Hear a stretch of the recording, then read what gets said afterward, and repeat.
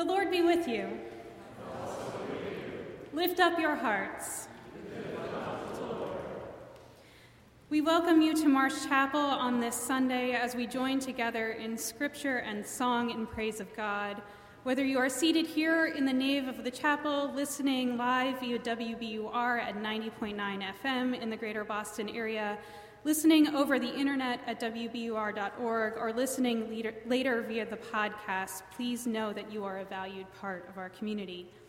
My name is Jessica Chica, and I have the pleasure of serving as the University Chaplain for International Students here at Marsh Chapel.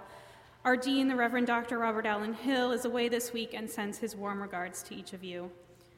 Today we celebrate the legacy of BU alumnus, the Reverend Dr. Martin Luther King Jr. To help us do that, we welcome our colleague and friend as our guest preacher, Dr. Walter Fluker. Dr. Fluker is the Martin Luther King Jr. Professor of Ethical Leadership, the editor of the Howard Thurman Papers Project, and the director of the Martin Luther King Jr. Initiative for the Development of Ethical Leadership at Boston University School of Theology. We thank him for bringing us the word this morning. In his 1957 sermon, Loving Your Enemies, the Reverend Dr. King reminded us that darkness cannot drive out darkness, only light can do that. Hate cannot drive out hate, only love can do that. We gather this morning to worship God and be reminded of the divine gifts of grace and love which join us together in the body of Christ. Let us stand as we are able in praise of God.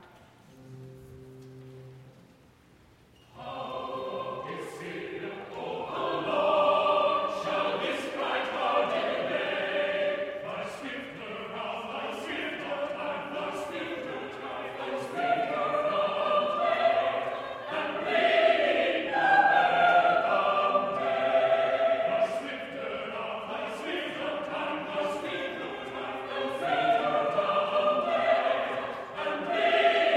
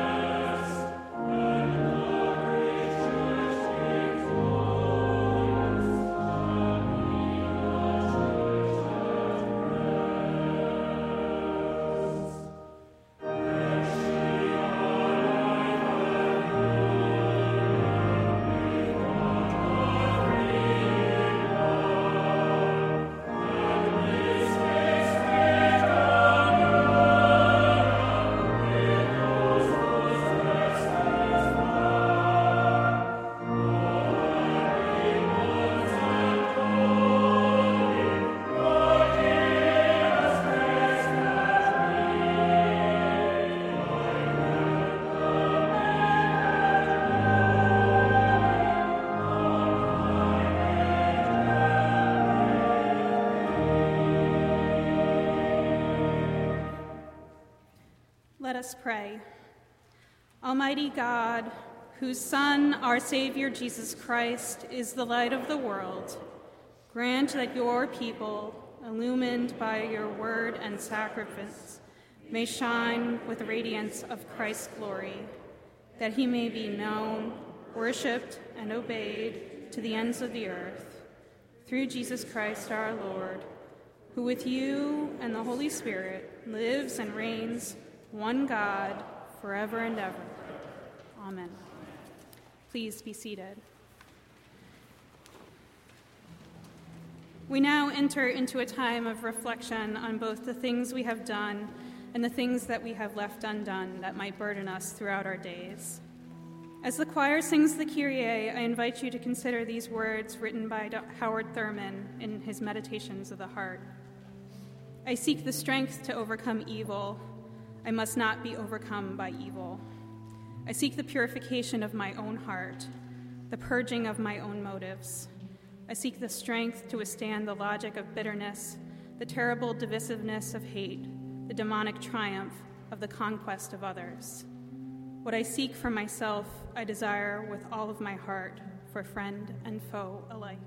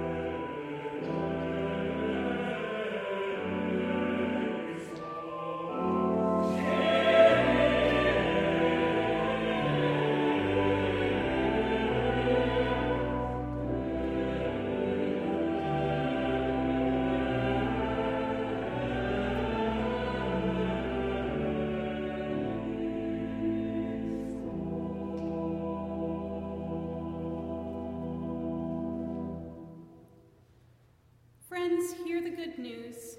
God, who is rich in mercy, loved us even when we were dead in sin and made us alive together with Christ.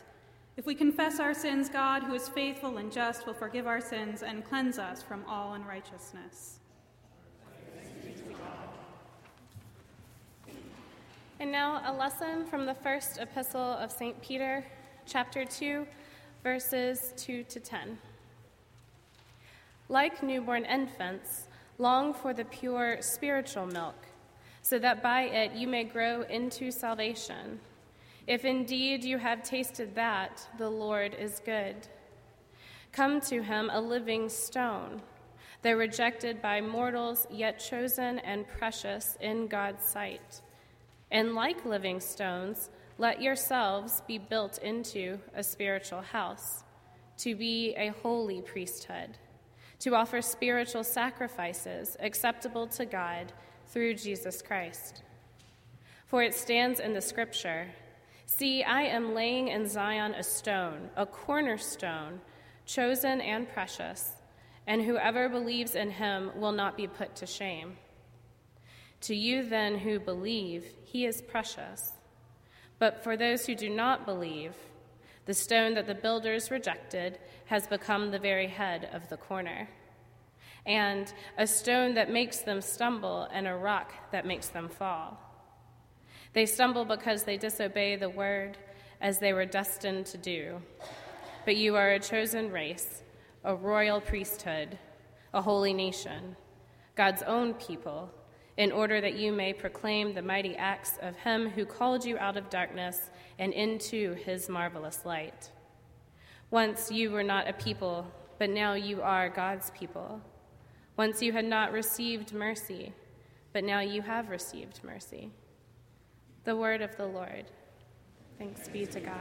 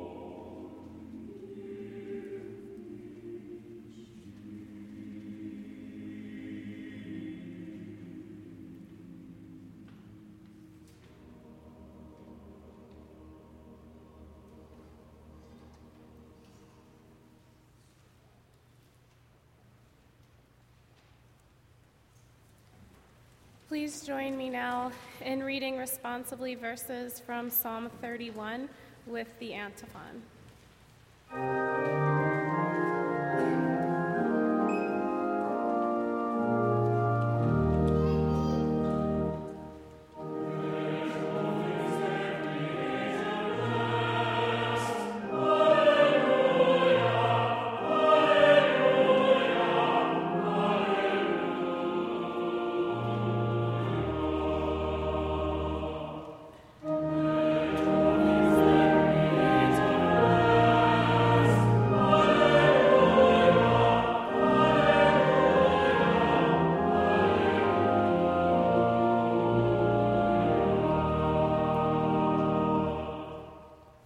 In you, O Lord, I seek refuge.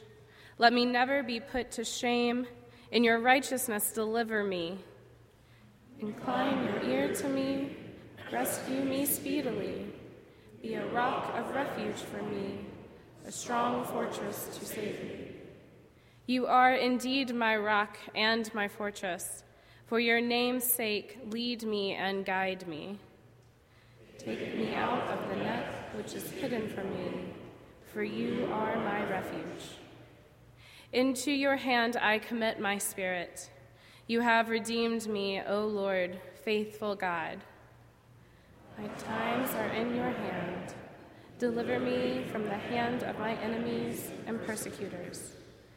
Let your face shine on your servants. Save me through your steadfast love.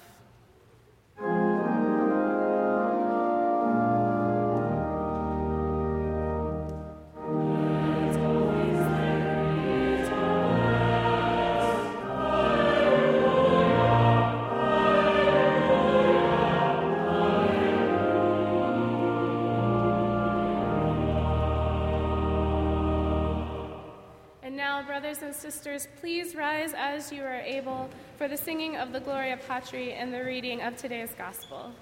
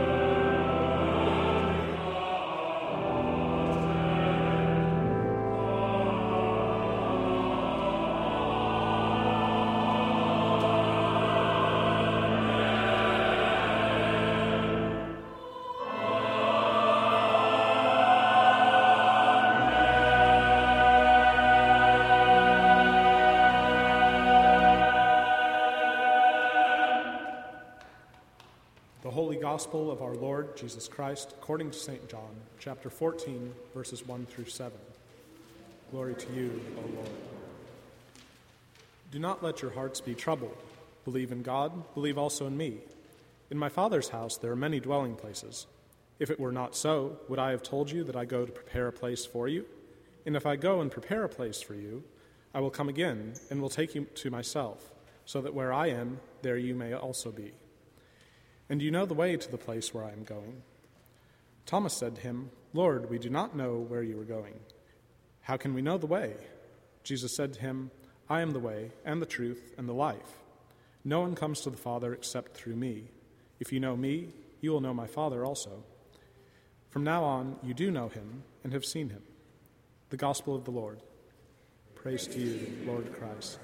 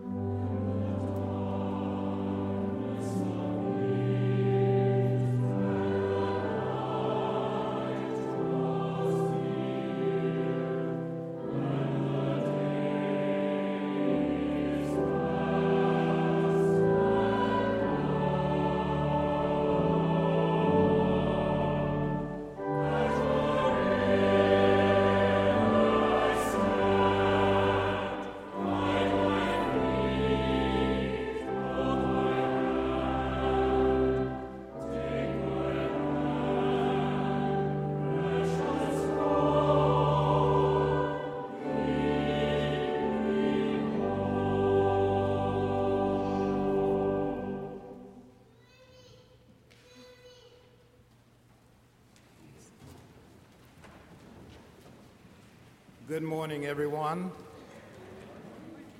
On this wonderful Sunday where we dedicate our thinking, our prayers, and our hopes to the vision of our beloved alumnus Martin Luther King Jr. To Dean and Jan Hill, to those who are in Radio Land, God bless you, and may we hear again anew the words of an old Negro spiritual: plenty good room, plenty good room, plenty good room in my Father's kingdom, plenty good room, plenty good room. Just choose your seat and sit down.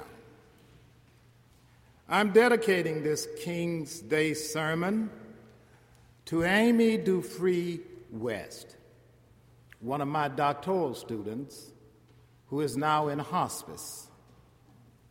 Her life is dedicated to this vision of plenty good room.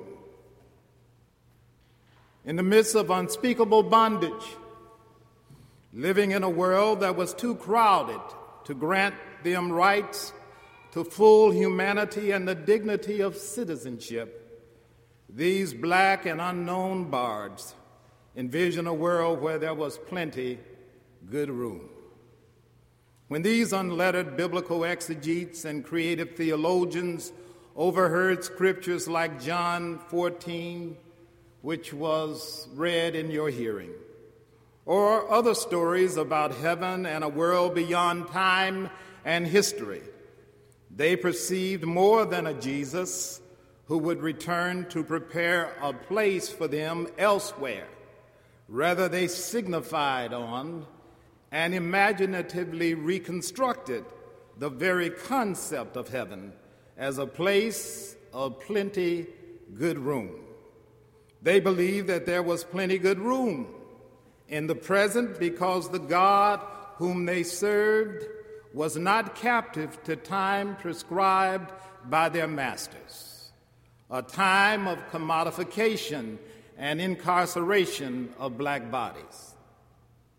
The words of this old song speaks volumes to where we are as a nation on this very special Sunday.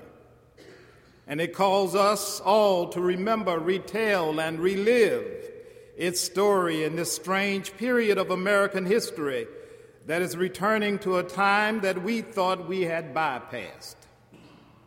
We're witnessing a reversal of time that I sometimes call American post-racism, a return to the language of America first and let's make America great again, a reconfiguration of time and history that harkens back to our ugly past, where black, brown, and poor people in this country were assigned seats in the overcrowded house that race built. But my ancestors refused to believe there was not enough room for them in the United States of America, and so they chose their seats and sat down in spite of the indignities hurled against them. What a word this is for us as we commemorate the life, legacy, and assassination of one of our greatest prophets, the Reverend Martin Luther King Jr. Like the witnesses in this song, we too need to return to this old spiritual and ask whether there's room enough for the poor, disenfranchised, and hopeless in America's future. During a time in which we're hearing our president disparage African nations as holes for defecation, holes that we help dig and may fall into, as we hear him deride our neighbors, El Salvador, Haiti, and Mexico, as we're witnessing huge tax cuts for the wealthy, the dismantling of health care, the building of walls to keep others out, the outright attacks on fragile natural environments, the strengthening of an insane and insidious prison industrial complex, saber rattling with North Korea, and the fomenting of visceral emotions unleashed after the tragic display of domestic terrorism in Charlottesville, Virginia. I want to remind you this morning, nonetheless, there's indeed plenty good room in our nation for a diverse and inclusive society, or what the late historian John Hope Franklin called the land of room enough. But first, we must create space for others in our precious but precarious experiment in democracy. We must create and share democratic space. As one commentator remarked, democratic space is an unwritten permission to think, a fundamental consideration and respect granted by a state to its subjects to raise a voice of dissent and to disagree. It is this democratic space which forms the basis of a vibrant, healthy democracy. Sharing space with others with whom we have become accustomed is not hard, but to work to share space with those who appear as strangers, those whom we strongly disagree or who frighten us in their otherness, is difficult and dangerous. Democracy at its best for Martin Luther King Jr. was a squabble, a contentious exchange of ideas, opinions, values, and practices within the context of civil relations. When we forget this important truth, my brothers and sisters, we create conditions of alienation and violence. However we feel about building walls to keep others out, our greatest challenge is not keeping others out of this country, but as King thought, we must develop new and better ways of seeing and responding to our own interrelatedness and interconnectedness, not only in the United States of America, but in the world. Martin Luther King Jr.'s perspective on the civil rights movement was always global. From that first speech at Holt Street Baptist Church in Montgomery, through his latter years, his statements about our connectedness with neighbors around the globe became even more pronounced. King believed that first there would need to be a reckoning with Western imperialism's own presuppositions about power. Before his tragic death in 1968, Martin Luther King Jr. reminded this nation that we no longer live in a small house, but rather we have inherited a world house.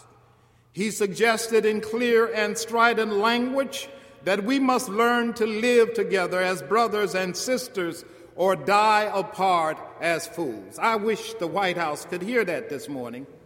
During his latter years, King was acutely aware of the need for a broader interpretive framework, which he called a worldwide perspective, for understanding what he perceived as a crucial passage in our history. He suggested that the struggles of African Americans must be understood in light of a shifting of the West's basic outlooks and philosophical presuppositions about power.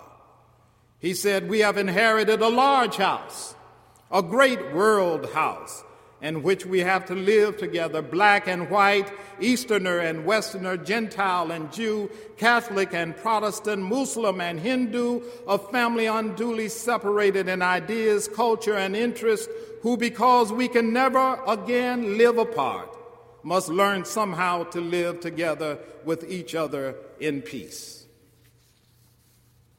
But as we sit in this sanctuary on this Sunday dedicated to his memory, that democratic space is being contested by the present administration and many cowardly colleagues who display a non-action in the Republican Congress. I would like to share a personal story that helps to illustrate this contestation of democratic space. It was an encounter about 5 years ago in a crowded parking lot at the corner of West Paces Ferry and Northside Parkway in Atlanta. Those of you who are familiar with Atlanta might know this is a very elite area. I was searching for a parking space. I was in a hurry to meet my son's future father-in-law, and I'm the real deal when it comes to an absent-minded professor. I often get confused. But I really wanted to be on time as a sign to my new family of the kind of family that they were inheriting. So in my concentration on trying to find a space, I suddenly realized I was driving in the wrong direction in a one-way lane. I was transgressing. When I saw a woman moving towards her car, however, I looked through my rearview window to make sure that no one was behind me and decided to wait in hopes of making an expeditious entry once she departed. As I waited for her, I noticed that a fine-looking white middle-aged gentleman driving a top-down red convertible with a huge shaggy dog in the passenger seat. He was driving in the proper direction, and he entered the same lane. I thought he had stopped to accommodate the other driver's exit. So I reasoned to myself, since I was not obstructing traffic and no one was behind me, that maybe, just maybe, the gentleman in the convertible was extending not only a courtesy to the other driver, but also to me. But after the woman had exited, this fine-looking gentleman in the really cool red convertible rushed into the space, signaling his conquest of disputed territory. Perhaps I'd been living in New England too long and had forgotten my place in the genteel southern culture of Atlanta. So when I nonchalantly questioned him in Boston style, his aggressive conquest of space, and I just simply exclaimed, "Oh, how dare you!" He responded with a racial insult filled with an old venomous tone that left me unsettled, disarmed, and in disbelief. "How black of you!" he shouted back at me with a vitriol that I found disturbing, disproportionate to context. After all, it was just a parking space. He continued to insult me by shouting that the problem in this country is that Obama and the rest of you think that you can just take over everything. By the way, this was August 31, 2012, a day I shall always remember. During the height of the presidency of Barack Obama's second campaign, I was unaware that I, nor Obama, nor the millions of people who voted for him really wanted to take this country from anyone. On that very special day, I just wanted to find a parking space and to meet with my son's future father-in-law. I'll spare you the exchange that we shared after that. Our challenge, my friends, is to enlarge democratic space. 5 years after the end of President Obama's two-term presidency and 1 year after the election of Donald J. Trump, I think there's a deep and profound issue that threatens the very future of our republic and democracy: contested democratic space. During the spring of 2006, I traveled throughout South Africa lecturing on ethical leadership for the State Department. One of my visitations was in Durban. My host took me to Pietermaritzburg, the township famous for an incident early in the career of Mahatma Gandhi. In 1893, Gandhi arrived in Durban to serve as legal counsel to the merchant Dada Abdullah.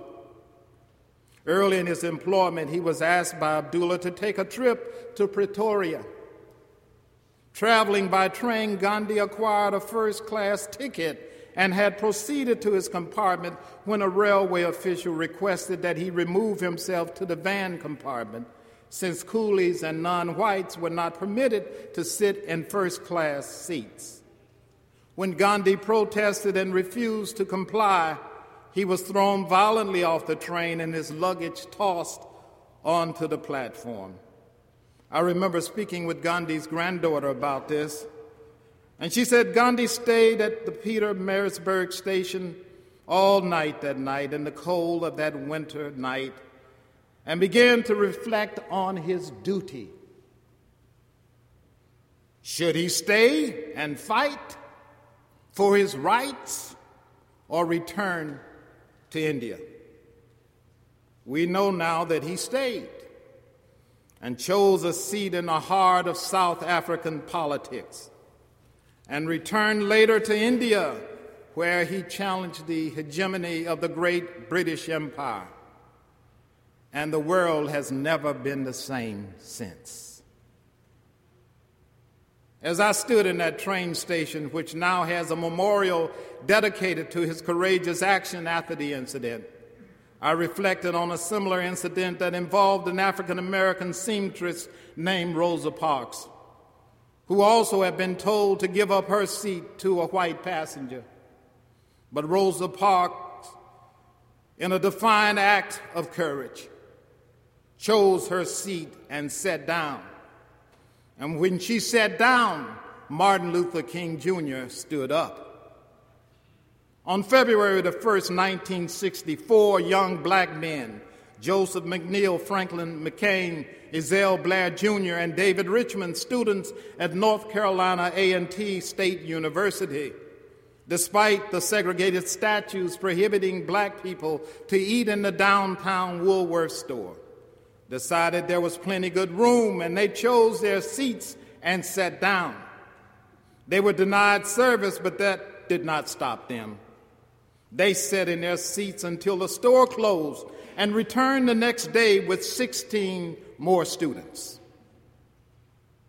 That didn't stop them. They stayed there until the store was closed. And on that third day, there were 60 students. And by the fourth day, over 300 people chose their seats and sat down. Their courageous action gained momentum, and sit-ins spread throughout the South, and the Greensboro Four, as they came to be called, were catalysts for the formation of SNCC, Student Nonviolent Coordinating Committee, which changed the course of the civil rights movement. My friends, as I close, the struggle for plenty good room requires revolutionary patience, irrepressible hope, and an insatiable desire to be free. King's vision of freedom and equality was not a solo act. Rather, it arose out of the solidarity of men and women, young people and elders from every color and creed, who decided to choose their seats and sit down. King is a product of a rich and vibrant tradition of protest. King's vision of the beloved community and the world house grows out of this context of struggle, choosing a seat and sitting down. Long before King was catapulted into national and international fame after the Montgomery bus boycott, long before he stood before the Lincoln Memorial and declared to a pilgrimage of thousands that America had written its citizens of color a bad check that had come back marked insufficient funds, long before his campaigns for open public accommodations and voting rights, long before his outspoken stance on an unjust war in Vietnam, his dream of plenty good room, born in the violent context of the Deep South, where the inseparable twins of white racism and economic injustice had relegated black people to the status of things, non-persons, without names and destinies. The dream of community was already alive in the hearts of those who are willing to take seats and sit down. Yes, my friends, before the moronic diatribes and tweets of Donald J. Trump, Martin Luther King Jr. sought to make America great. But his was not through the demeaning and despicable attacks that we're hearing from our current president. And I hope he's only current.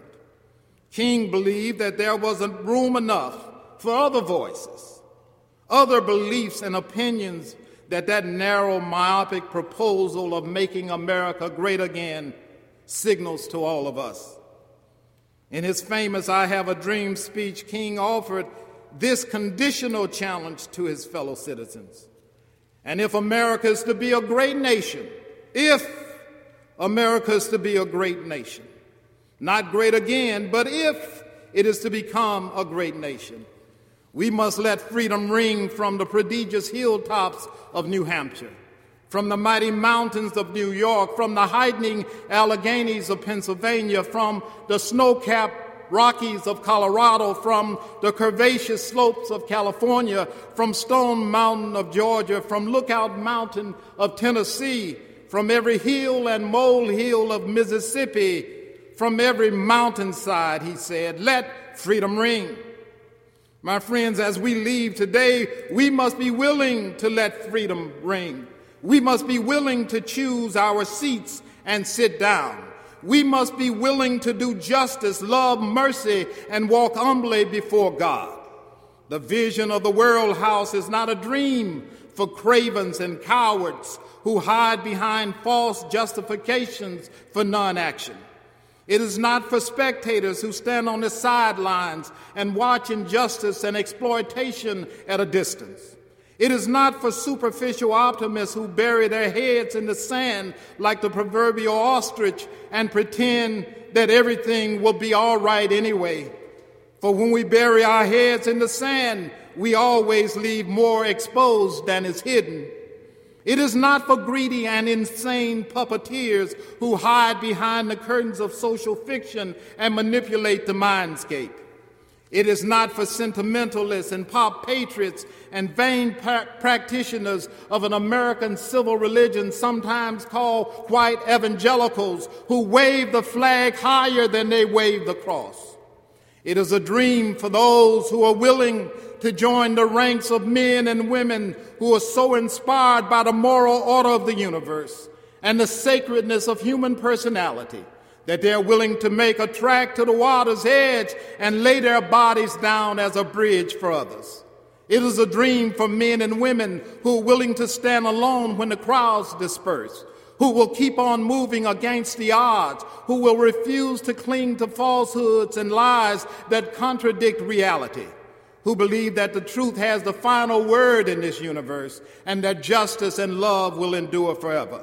This is the vision of Martin Luther King Jr., a dream born out of the zeal for justice, nurtured in the praxis of struggle, refined in the fires of persecution, strengthened by the arms of faith, propelled by the vision of hope, enriched by the power of love, and set free by the truth that no lie can endure forever. We are his heirs. We are the ones to whom he has passed the torch. We are the dreamers who must make this world a better place. Dream on, dreamers, here in Marsh Chapel and elsewhere. Dream in season and out of season. Dream in the valley and climb to the mountain with King and see the land of room enough. See a new house, a world house with plenty good room. Choose your seat and sit down. And those who love God and peace and justice said, Amen.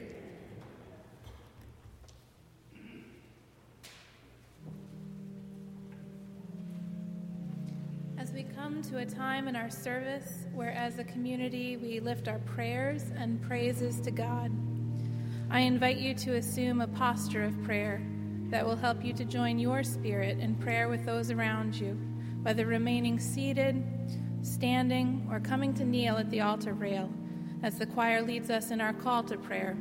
Lead me, Lord.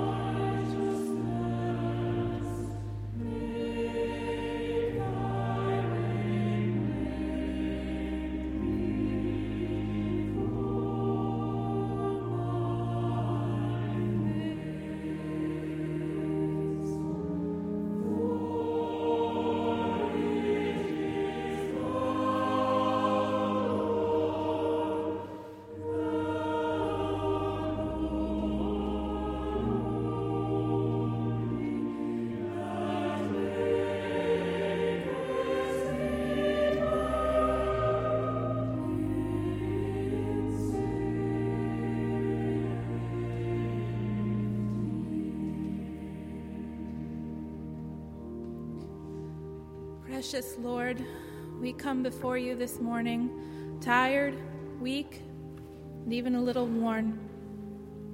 We are tired of being tired of the troubles of the world.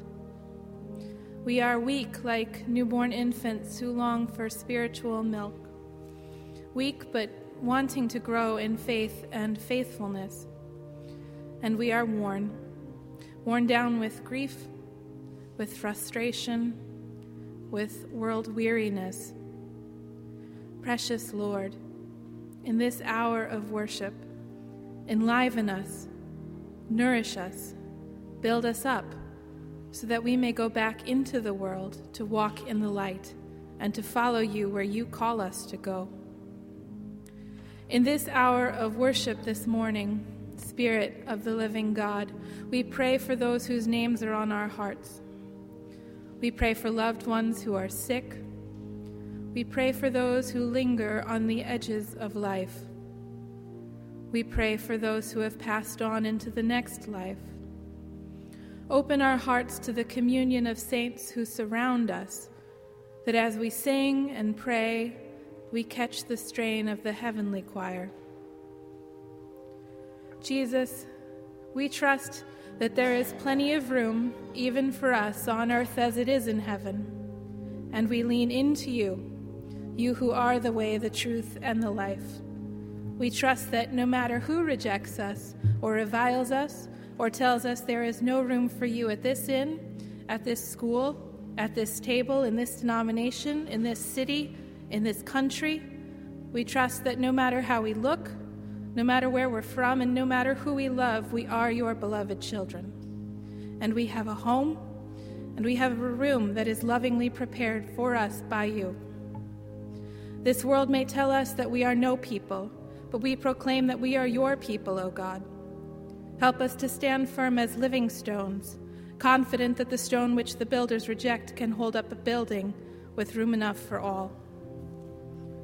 Help us to make room for others, Lord of all the nations, on this earth, in this life, to make a little space on the tea, to set an extra place at our table, to invite someone into our sacred spaces, to greet a neighbor in our city, and to welcome the immigrant to our nation, so that heaven can touch earth and that we can catch a glimpse of your eternal glory.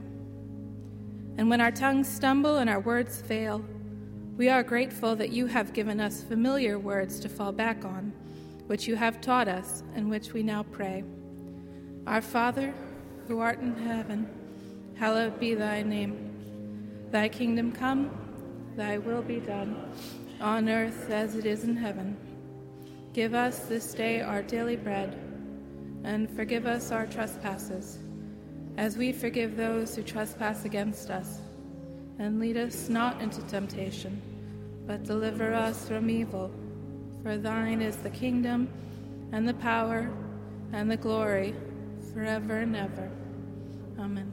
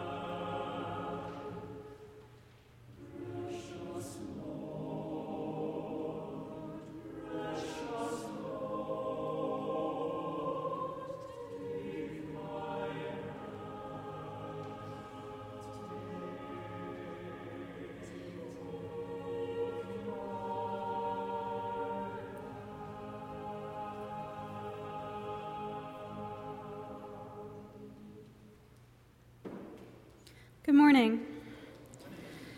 We welcome you again to Marsh Chapel on this Martin Luther King Jr. Sunday.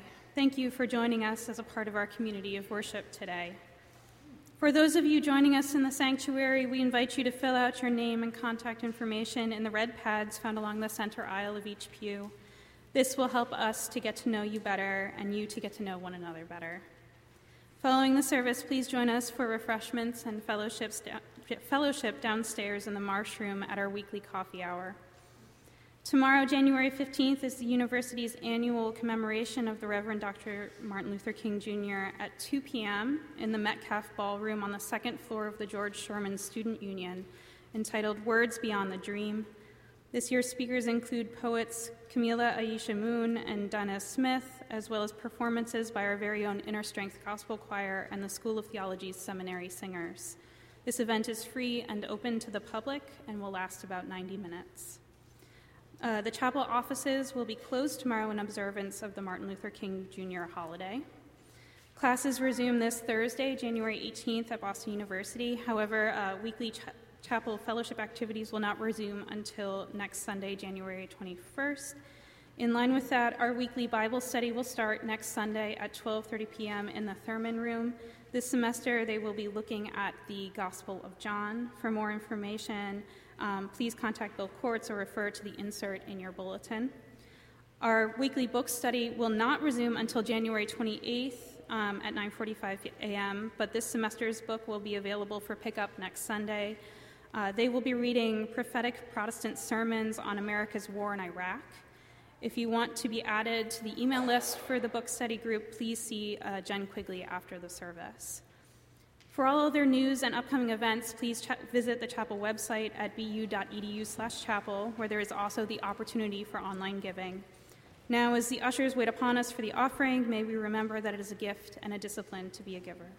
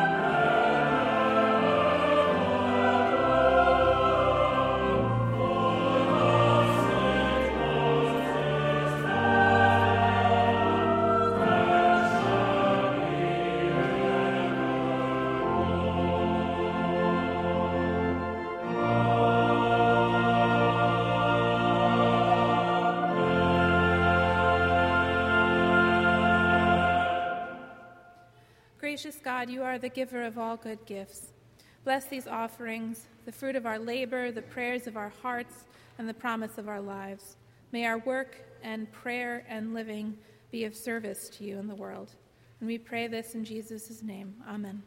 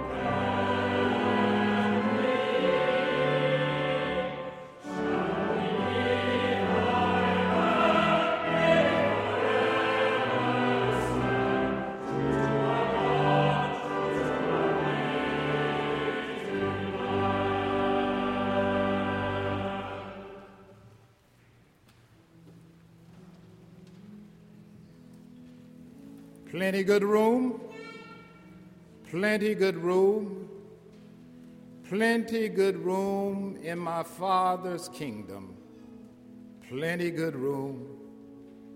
So choose your seat and sit down.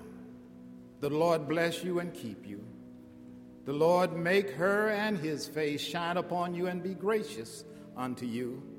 The Lord lift this great countenance and light upon you and give you peace. Let us all say, Amen.